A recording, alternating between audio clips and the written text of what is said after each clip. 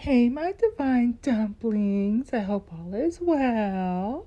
So, for those of you who have been listening to my chitter chatter about this whole would you marry a bus driver conversation, listen, it is wild. But one of the quotes I was trying to remember, I was either going to sleep or waking up in the morning, but at the end of the day, terrible recall memory.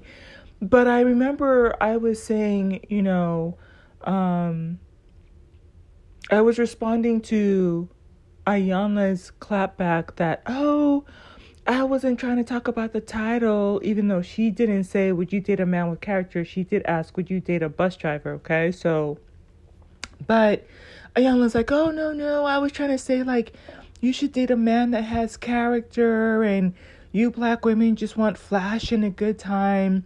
And immediately what came to my mind was this quote, and don't be too hard on me. Like I said, I didn't grow up like watching TV or music. I kind of had to sneak around to listen to it, but I do, and so I never saw this in its entirety. I can't say I've ever seen a full episode, but it's from a different world. It's from the TV series A Different World, and there's a character on there called Whitley, and you're gonna see it on the thumbnail, and she's having this conversation with Dwayne. I mean, this was a conversation that was happening back then, and this is the conversations that are still happening today. But this is absolutely how I feel. And so Dwayne asks Whitley, what kind of husband do you want, Whitley? And Whitley says, what kind do you think? And so Dwayne said, rich.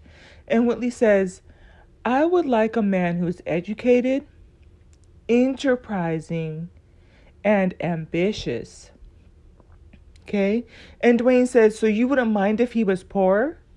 Which that question right there is kind of telling. I feel like XY is testing your parameters, like for real.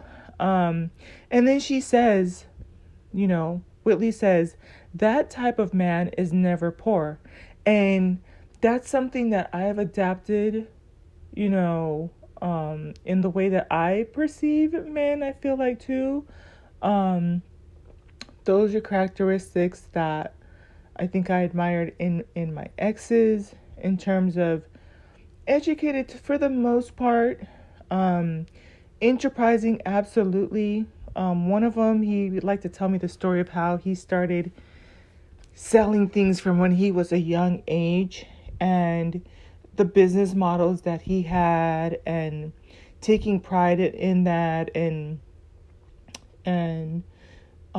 it was kind of like, because it wasn't a lemonade stand, but basically it was like the next level of like lemonade stands, like all kinds of candy and stuff. And he's like the next door neighbor, the little girl from there would like joined him too, and he was like getting all these sales, like selling candy and stuff like that. And he went on to move up. And I was talking to somebody today.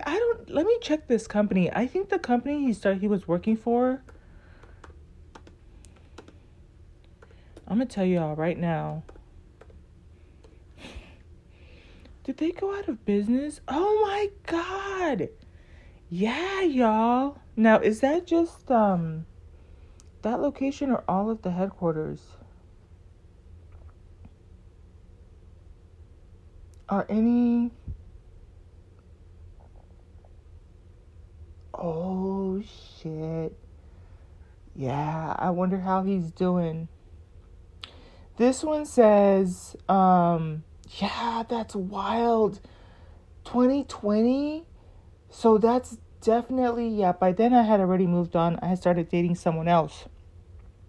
He used to be one of the, like higher ups in Pier 1 Imports, and at the time he was responsible for absolutely everything that had to do. There was a it was like a square mile was how big the warehouse was. And I'm like, I couldn't even imagine how big that was. Like, can you imagine having a square mile of inventory? And so He was responsible for the importing, the exporting, the all of the hiring. And I learned, like, it was cool too because at the time we were dating and stuff, it was throughout the summer going into our birthdays, because we're both Scorpio babies. We're born like 2 days, like 2 years and 2 days apart. And they had to order the stuff for Christmas in July and stuff. And so that was really, I'm like, oh my gosh, you already know what's coming out for Christmas. And it's like, yeah. But yeah, y'all. So it's saying, wow. That is wild. But absolutely ambitious. He'll be all right. Yeah, right. And one thing I know about Scorpios, if anything I learned from him, like, we come back stronger and better. So that's really unfortunate. And listen, that had to have sucked too, because he was making pretty good income. He had his own boat.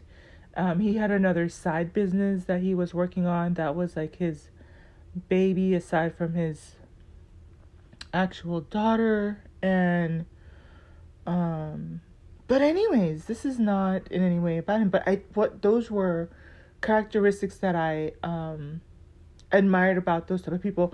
Because here was the thing, and I don't have all the answers, right? But I talk about how it's weird to me that people say you need a father in the home, but I have seen what happens when you have a father in the home and when you don't have a father in the home. Obviously, it's very anecdotal, absolutely anecdotal, because I'm just one out of like billions of people all around the world. But I talk about how, like, my dad did not have a father figure at all from the age of 2. And so, yeah, in some ways, like, doesn't understand how to, like, vet the guys that I was dating or certain things growing up. Like, he just did the best he could in terms of what he thought a husband and father was supposed to be. But we really should have just been a statistic, because he could have divorced my mom or abandoned us and gone and moved on to something else. But what is so wild is my parents did everything to put my 3 younger siblings through private school, Christian school, strict upbringing. A lot of people are like, oh, it's the music, it's the television programming.